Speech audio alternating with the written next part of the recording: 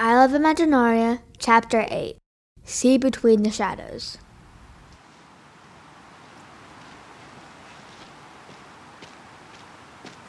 At daybreak the next morning, Marky and Five began their journey on the path marked with ferns and followed it to the forest of fir trees. Once there, she found the creek and set up her campsite. She filled her canteen and sat on the water's edge to dip her feet.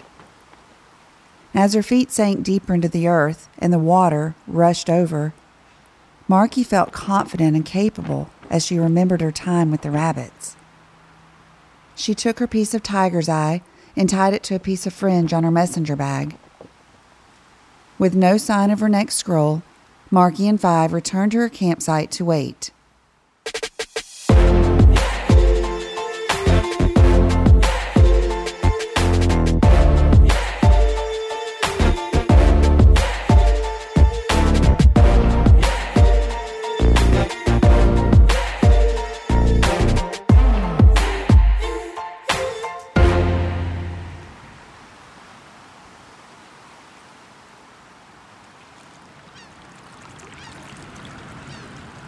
While Marky waited, minutes and hours turned into days and weeks. Days and weeks turned into, well, maybe a very long time. Maybe it was a short time. For Marky, time stood still. She adapted with the weather and lived on the land. The thick, low-hanging fir tree branches provided protection in her shelter. The moss, lichen, mushroom, and ferns provided coziness and warmth. Marky built up the outside of her shelter with lots of greenery. Her entire structure was covered in lush foliage and vines. Her days and nights all felt the same. She was very driven and only focused on survival and finding the scroll. And then, one night, she arrived home to the shelter after a long day of scroll searching. And as soon as she walked in, she knew something was different. It felt plain.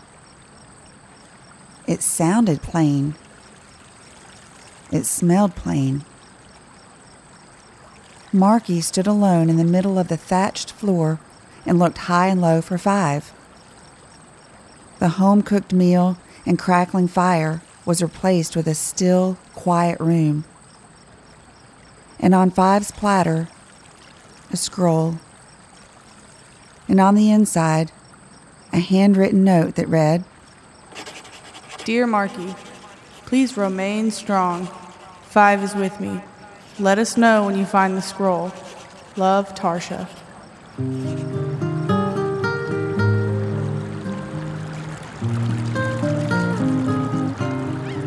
So she did just that. And over time, her hair grew long and messy, her muscles grew stronger, her clothes became tattered, and her skin turned tanned and golden. But the longer she was there, not only did she look stronger, she felt stronger. And then, every time it rained, a calmness began to wash over her.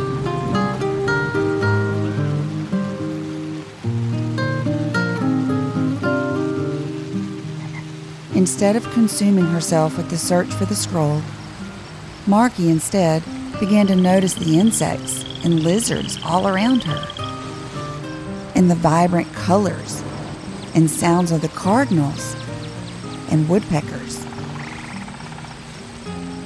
Marky began to notice the way it sounded as the breeze blew through the treetops.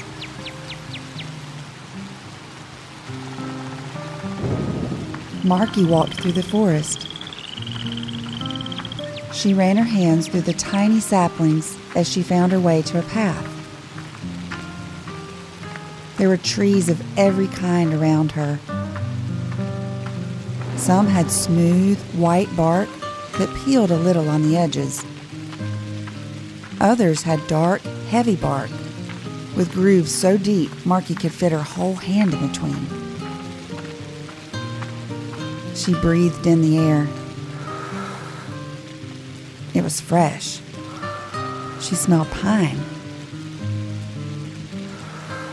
She breathed deeper. She smelled dirt.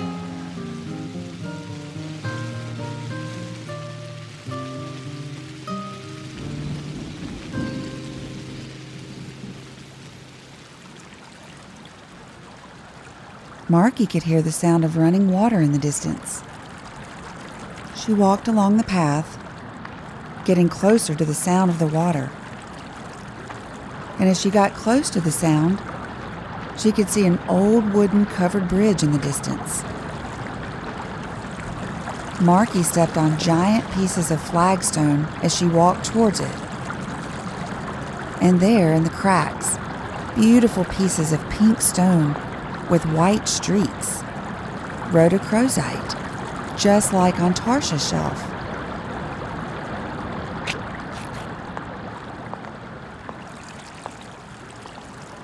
She picked a piece of it up and made her way to the bridge. It was a breathtaking lookout. Marky could feel the sun on her neck and shoulders. She sat and dangled her feet over the side of the bridge. She looked all around from this beautiful vantage point. She took a long, deep breath in and then let it out. She spotted a clearing in the trees, a patch of moss and ferns with dappled sunlight streaming in from the canopy above. A deer on the edge of the clearing gently raised and tilted her head as she sniffed the air. Her cupped ears were such a light shade of pink, Marky could almost see through them. Her eyes were so dark brown, they were almost black. And just as their eyes connected, a light rain started to fall.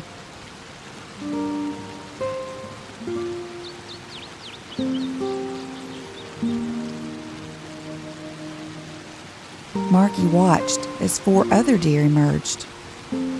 One of them, a tiny reddish-brown fawn with white spots, shook his fur quickly when he felt the rain. He found his mama and tiptoed closer to nuzzle under her.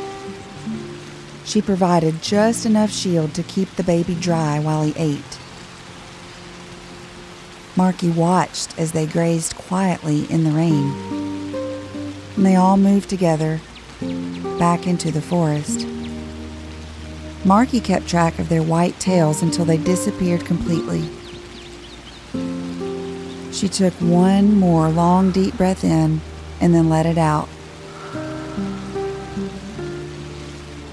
When she stood to walk away, Marky saw it, a scroll tucked into the railing.